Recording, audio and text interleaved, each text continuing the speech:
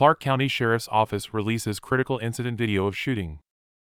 All 5 deputies who were on scene at the time of the February 20th incident were wearing body-worn cameras. Editor's note: be aware that the video contains graphic imagery and viewer discretion is strongly advised.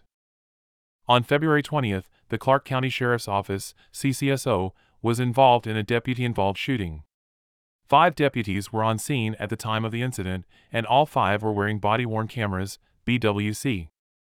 3 deputies discharged their firearms. 2 deputies witnessed the incident.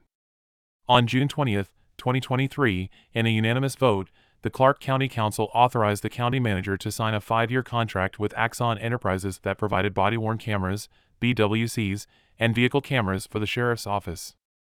Following a deputy-involved shooting, the Clark County Sheriff's Office, CCSO, at the discretion of the sheriff, will release body-worn camera, BWC, videos of the incident. The release of these videos will be separate from the Independent Investigation Team's, IIT, investigation. The independent investigation of this incident is being conducted by the Southwest Washington Independent Investigative Response Team, SWIRT, led by the Vancouver Police Department. The Clark County Sheriff's Office is not involved in the deputy-involved shooting investigation.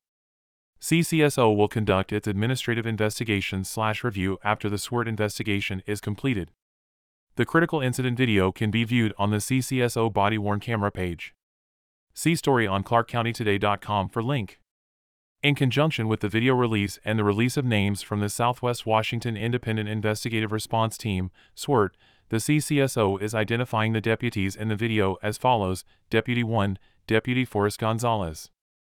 Deputy 2, Sergeant Tom Yoder. Deputy 3, Deputy Holly DeZabiria.